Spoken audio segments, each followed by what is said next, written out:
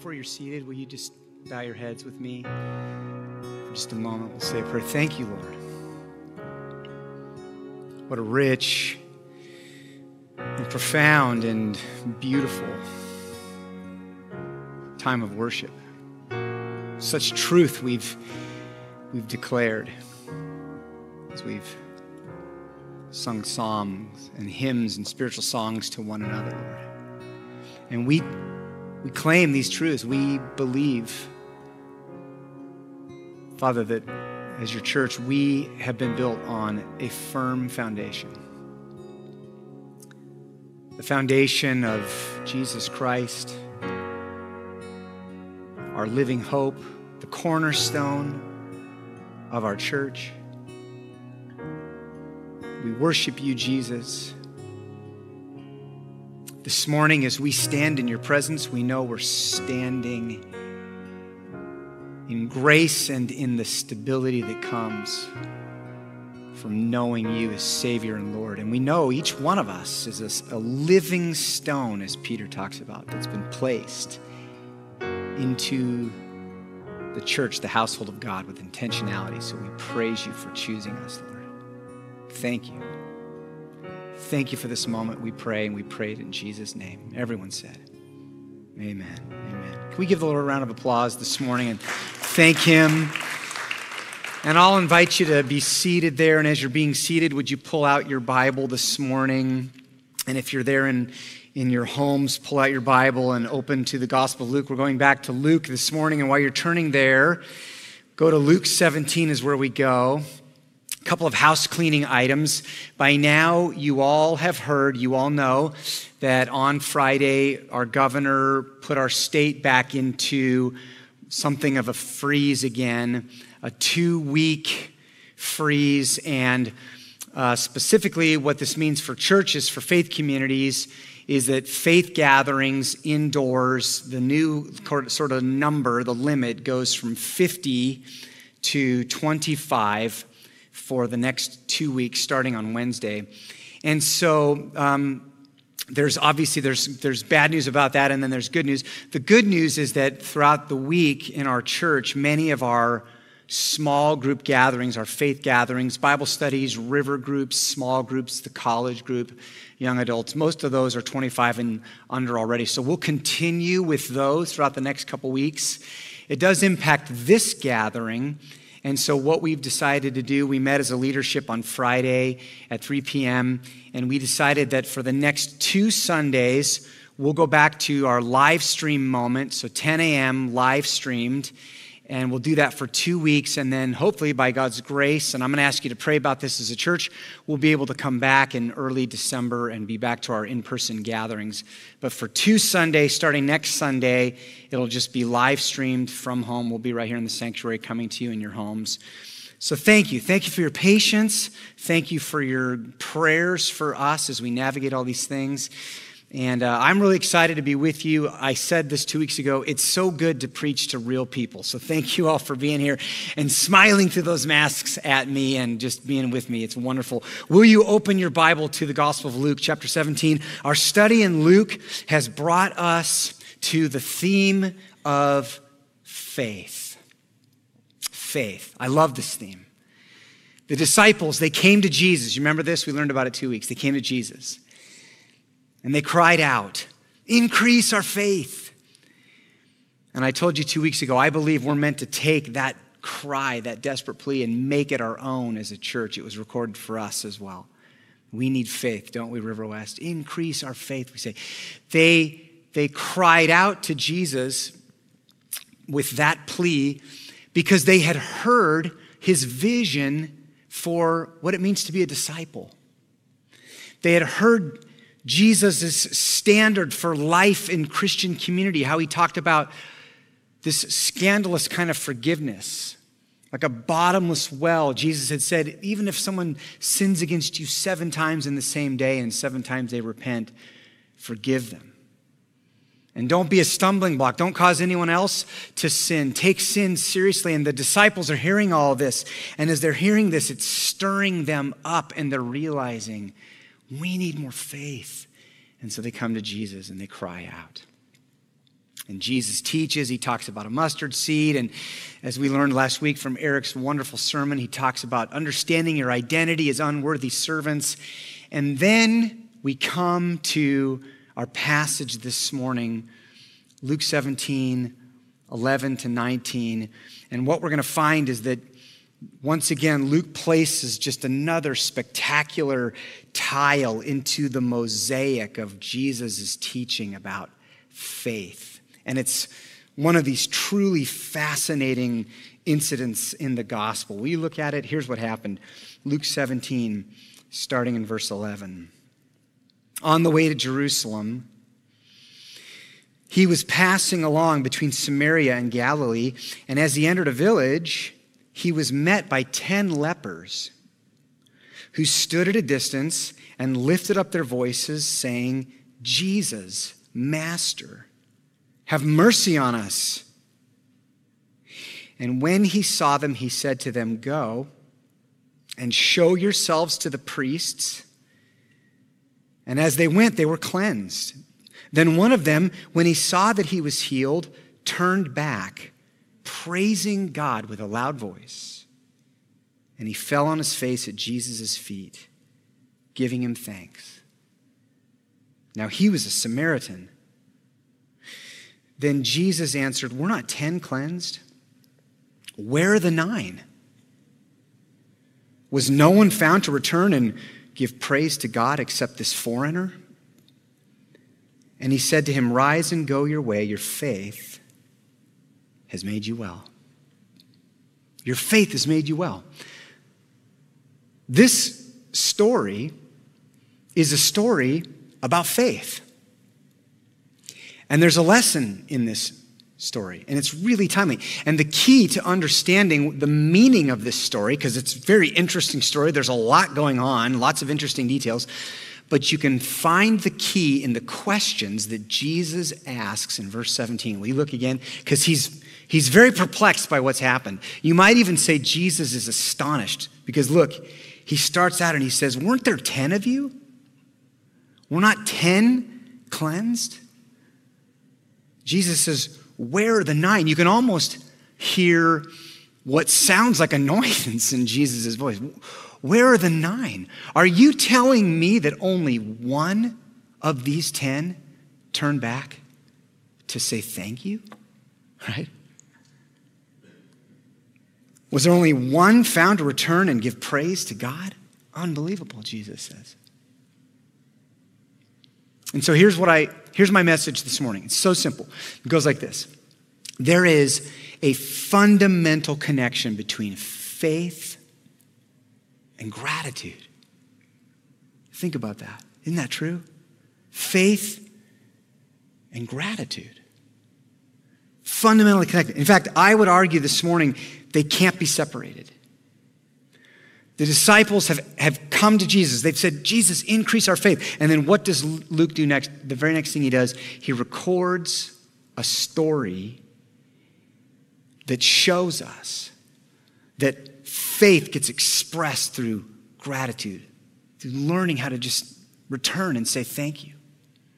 In fact, what I want to argue with you this morning is that if you want to see your faith grow, because we're crying out, Jesus, increase our faith. And Jesus is going to say, if you want to see your faith grow, true faith grows in the rich soil of gratitude. That's how it grows. You want to see your faith grow? Learn how to give fuller and deeper and stronger expression to all the things that you're grateful for in Christ. And really the timing is perfect, isn't it? Because we're entering into a season where we've traditionally expressed gratitude, amen, and thanksgiving, except for that part of it that's all about gluttony, okay, and Black Friday, which is a whole other thing, and how Black Friday, have you ever noticed how Black Friday keeps trying to encroach onto Thursday and turn it into Charcoal Thursday, okay? They keep going to Thursday night. A couple years ago, my wife and I had Thanksgiving with my parents on Thanksgiving Day, and then we were driving back to Portland, and as we were driving back, we came to this massive traffic jam, okay? And I turned to Kathy and I thought, oh, bummer. Somebody got in a horrible car wreck on Thanksgiving Day. Do you want to know what it was? Everybody knows what this was. It was people trying to get off the freeway to go to the outlet malls in Woodburn. It had brought I-5 to a dead stop, all right? But this is a season not for gluttony, not for shopping. It's a season to say thank you, to express gratitude. And what I want to do this morning is that I want to tell you that your faith will grow as you learn how to do that. And the amazing thing is that this one Samaritan leper, he shows us the way. It's really interesting. Will you look back at your Bible, verses 15 and 16? Luke records 4 things that he does, and every single one of them are about gratitude. And I want you to just sort of write these down. I'm going to put them up on the screen. 4 things that he does. And I want to encourage you, practice these over the next couple of months. First, did you notice, verse 15, the very first thing he did, he turned back. And then he praised God with a loud voice. He fell on his face at Jesus' feet. And he gave thanks. Amazing. And over the next 15 minutes, what I want to do is I'm going to unpack each of those, and then I'm going to encourage you, practice these. And I guarantee you, as you practice these 4 simple steps of gratitude, you're going to see your faith grow. I promise you. Promise you.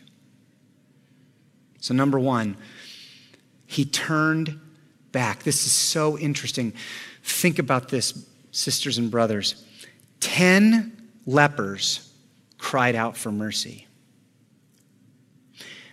But only one of them turned back to show gratitude. 10 lepers experienced a miracle of physical healing. All 10 of them were miraculously healed.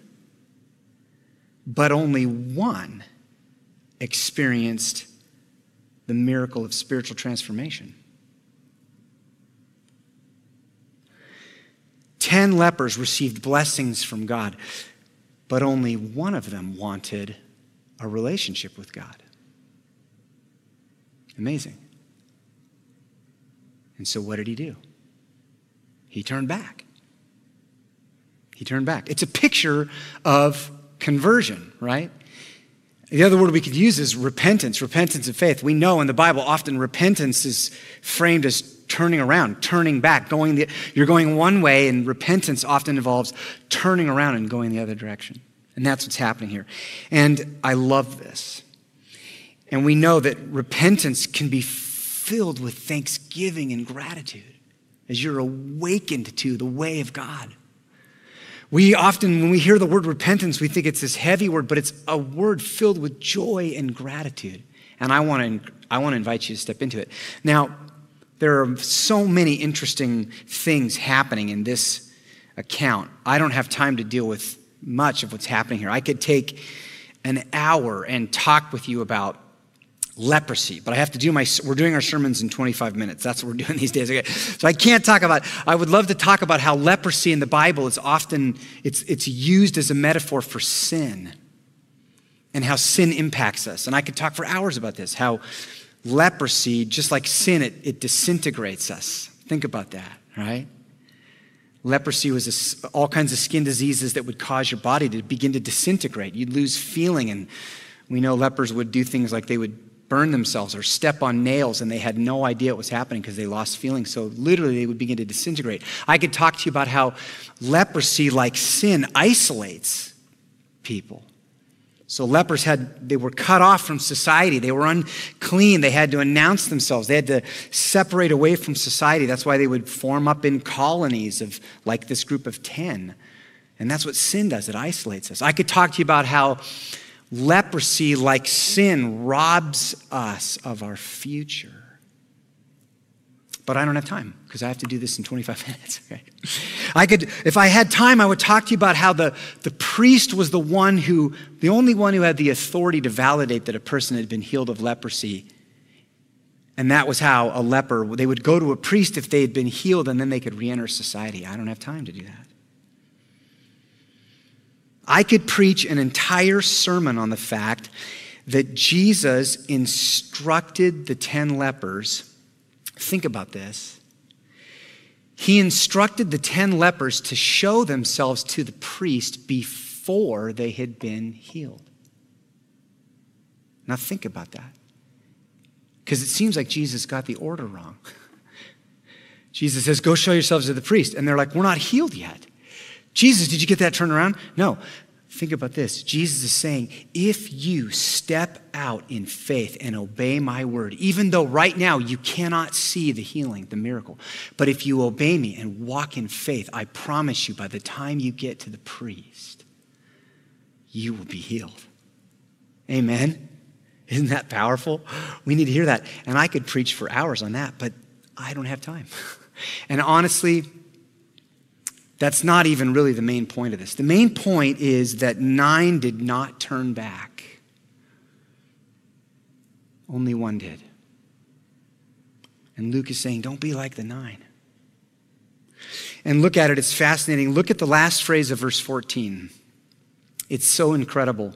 It says, as they went, they were cleansed. As they went. Jesus said to them, go, show yourself to the priest. And initially, it looks like they all have faith. They all obey. They start walking. And Luke says, as they went, they were cleansed. Now, there are certain moments in the Bible where I think I would love to have been there to see what this looked like. What was this like? Imagine it. 10 people with leprosy walking. And as they walk, they begin to be healed. What was that like? There they are, moving together, and suddenly they feel tingling in the tips of their fingers. They feel sensation. Perhaps skin or hair that had been leprous and white hair turned back to the normal color. They probably saw it in one another before they even felt it in themselves. Imagine what it would have been like to be walking as a leper. Maybe you were missing toes, to have toes suddenly reappear, to have crutches fall, bandages fall. I imagine that the joy and the energy and the shouting was picking up, and I bet they began sprinting and high-fiving, and it was incredible. And there they are, and they're running at a mad pace back into the village, back into society, back into their life. All of them running, except one.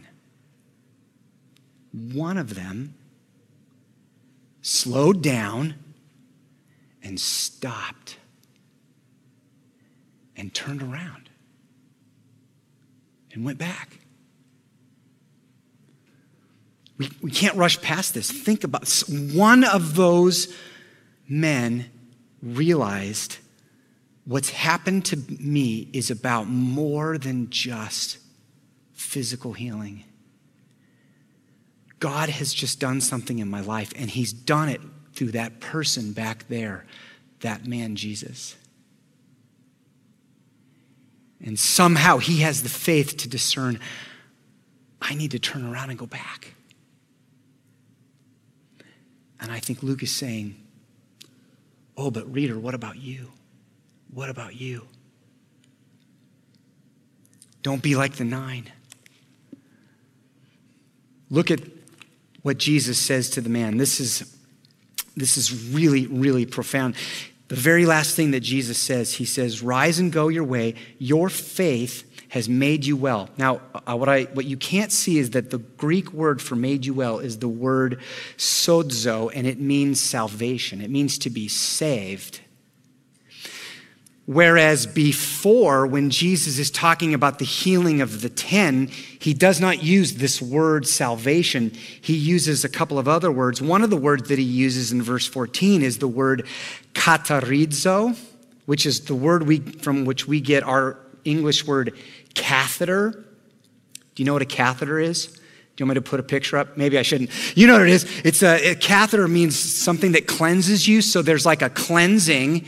and there's a healing, and all 10 experience that. But wait a minute, when Jesus describes the one who turned around, who converted, who repented and went back to Jesus, he says something else happened. Salvation. I love this. Jesus is saying healing and salvation are not always the same thing.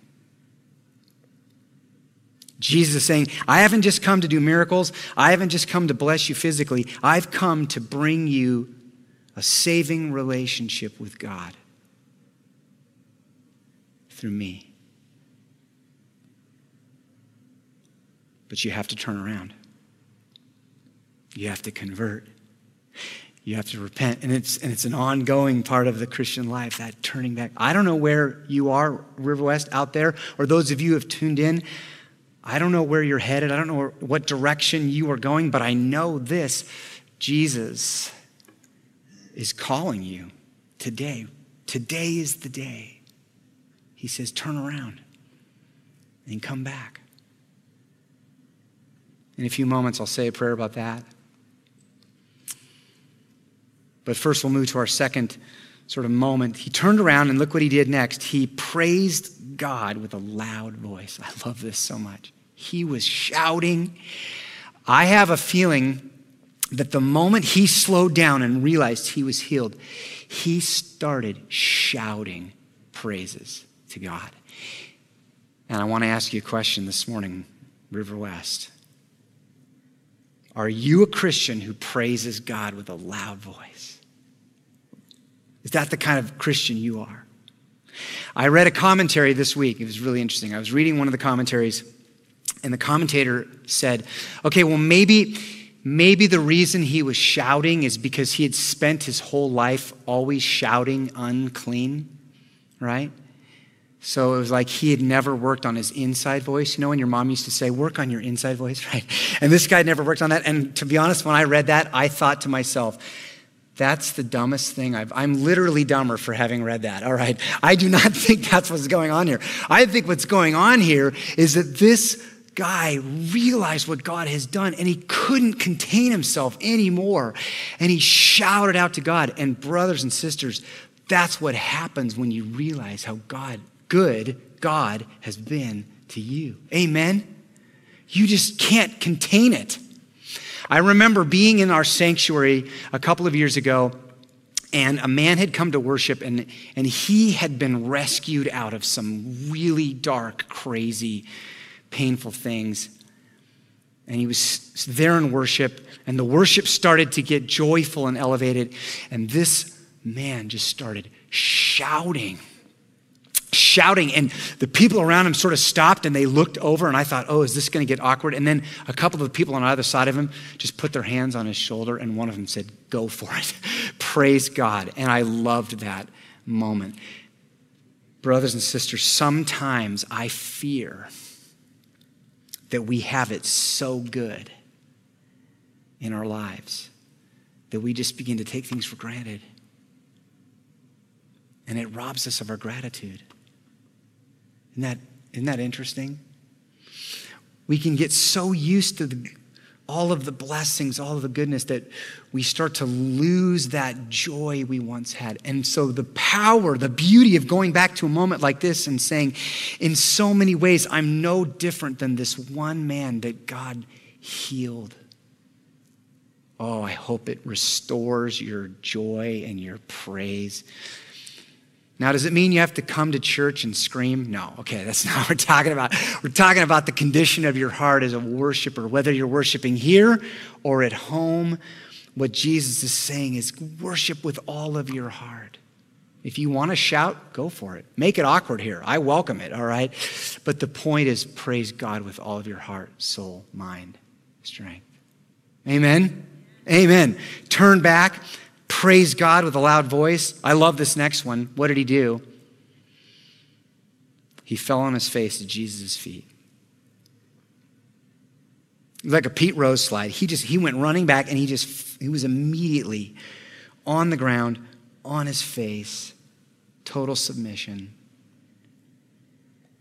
I see the connection back to Pastor Eric's sermon last Sunday in the sermon about the unworthy servant. You remember that? And sort of recognizing our identity as servants. And now what is this Samaritan leper doing? He's saying, here is the posture of a servant before the true king. And that posture is to fall on your knees, fall on your face. Praise God. And can I make you a promise, River West? In the days and weeks to come, if you were to take that posture in your spirit and your heart in your prayer time, you're going to see your faith grow. I promise you. Promise you. 10 lepers cried out for mercy. One of them, though, was given eyes to see something that the other 10 were not allowed to see. His eyes were opened and he realized the true identity of Jesus. 9 went rushing off. Had they been blessed by God? Yes, they were healed and they went rushing off. But one of them saw the identity of Jesus, recognized God is at work in our world uniquely through this person, Jesus Christ. And he turned around, praising God, and he went back with faith directed towards a very specific person. This is incredible. Let me tell you something. True faith, Christian faith, authentic faith, faith that has power, faith that saves, it's always directed. It's not vague, it's not mystical, it's not misty, it's not super open. Vague, mystical, undirected faith has no power. But the kind of faith that will change your life is the faith that gets directed towards a very specific person. And his name is Jesus. His name is Jesus. And I want to encourage you. Over the next days and weeks to come, when someone says, hey, what are you thankful for? We often would say, I'm thankful for generic, general things. What if you, over the next few weeks, said, you know what I'm thankful for? I'm thankful for Jesus. Think of the power of that in your relationships. Not just, I'm thankful for God's blessings. God's blessings are wonderful, but what if you said, God has blessed me because of my relationship with Jesus? The power of that. Scholars have noted that this moment is a warning to Israel. So think about this. The one person who gets the identity of Jesus is not an Israelite. Isn't that interesting? The only one who sees the true identity of Jesus is a foreigner, a Samaritan. The other 9 go rushing off, except for this foreigner. And part of Luke's purpose is to say, a warning, Israel, do not miss the true identity of Jesus. And what I would argue is for us today, this is a warning against vague spirituality. Just sort of spirituality that's not directed. And Luke is saying, do not miss the point. True faith, true worship, true practice as a church is practice directed at one person in the universe, and his name is Jesus. Amen? Amen. And that's why we love him, and that's why we worship him. And that's why finally we are people who give thanks. Do you see that? What did he do? 4 things. He turned back. He praised God with a loud voice. He fell on his face at Jesus' feet. And finally, he gave thanks. He gave thanks. It's so simple, and yet it's so unbelievably profound. Faith and gratitude are inseparable. You cannot separate them. In fact, I'd go as far as to say you will know that your faith is vital and growing by the depth of your gratitude to Jesus. That's how you'll know. It's a fascinating word. The moment I say it, you'll recognize it, especially if you were raised at all in Catholic or Orthodox traditions. This word, he gave thanks, is the Greek word eucharisteo, from which we get our word Eucharist. Eucharist. It's what we the word we've used to describe communion or the Lord's Supper. It's an amazing word. Eu is the Greek word good, and charis is the Greek word grace. To give thanks, it means good grace. It means we stop, we pause, we look at what God's done in our lives, and we offer up to him an offering of thanksgiving. We say, God, your grace is so good. Your grace is so good. Where would I be if you had not loved me? Where would I be if you had not chosen me? Where would I be if you had not shown me the true identity of Jesus? Where would I be if you had not brought healing and mercy and forgiveness into my life? God, your grace is so good. And it's an offering. There's almost like a return of generosity. So gratitude and generosity often go hand in hand because we're saying, God, you've been generous, you've been good, you poured out gifts, and I am now responding back to you with generosity and gratitude. Thank you, God, for your grace. So good. And here's the thing, River West, I know the depth of your gratitude because we've seen it. We've seen your generosity in these days. A lot of you have had to pivot and give. You've had to give to the church in different ways because we haven't been gathering. So you've given online. You've sent gifts to the church offices. Every time gifts come, they get wrapped in these thank you notes. We're getting dozens and dozens of thank you notes. Have been so amazing. So thank you for that. And can I just take this moment to encourage you to continue in your generosity? We do need your generosity as we come to the year end. And generosity it's a demonstration of gratitude. It's the people of God saying, God, you have been so good to us, so we're going to respond back to you with generosity and gratitude.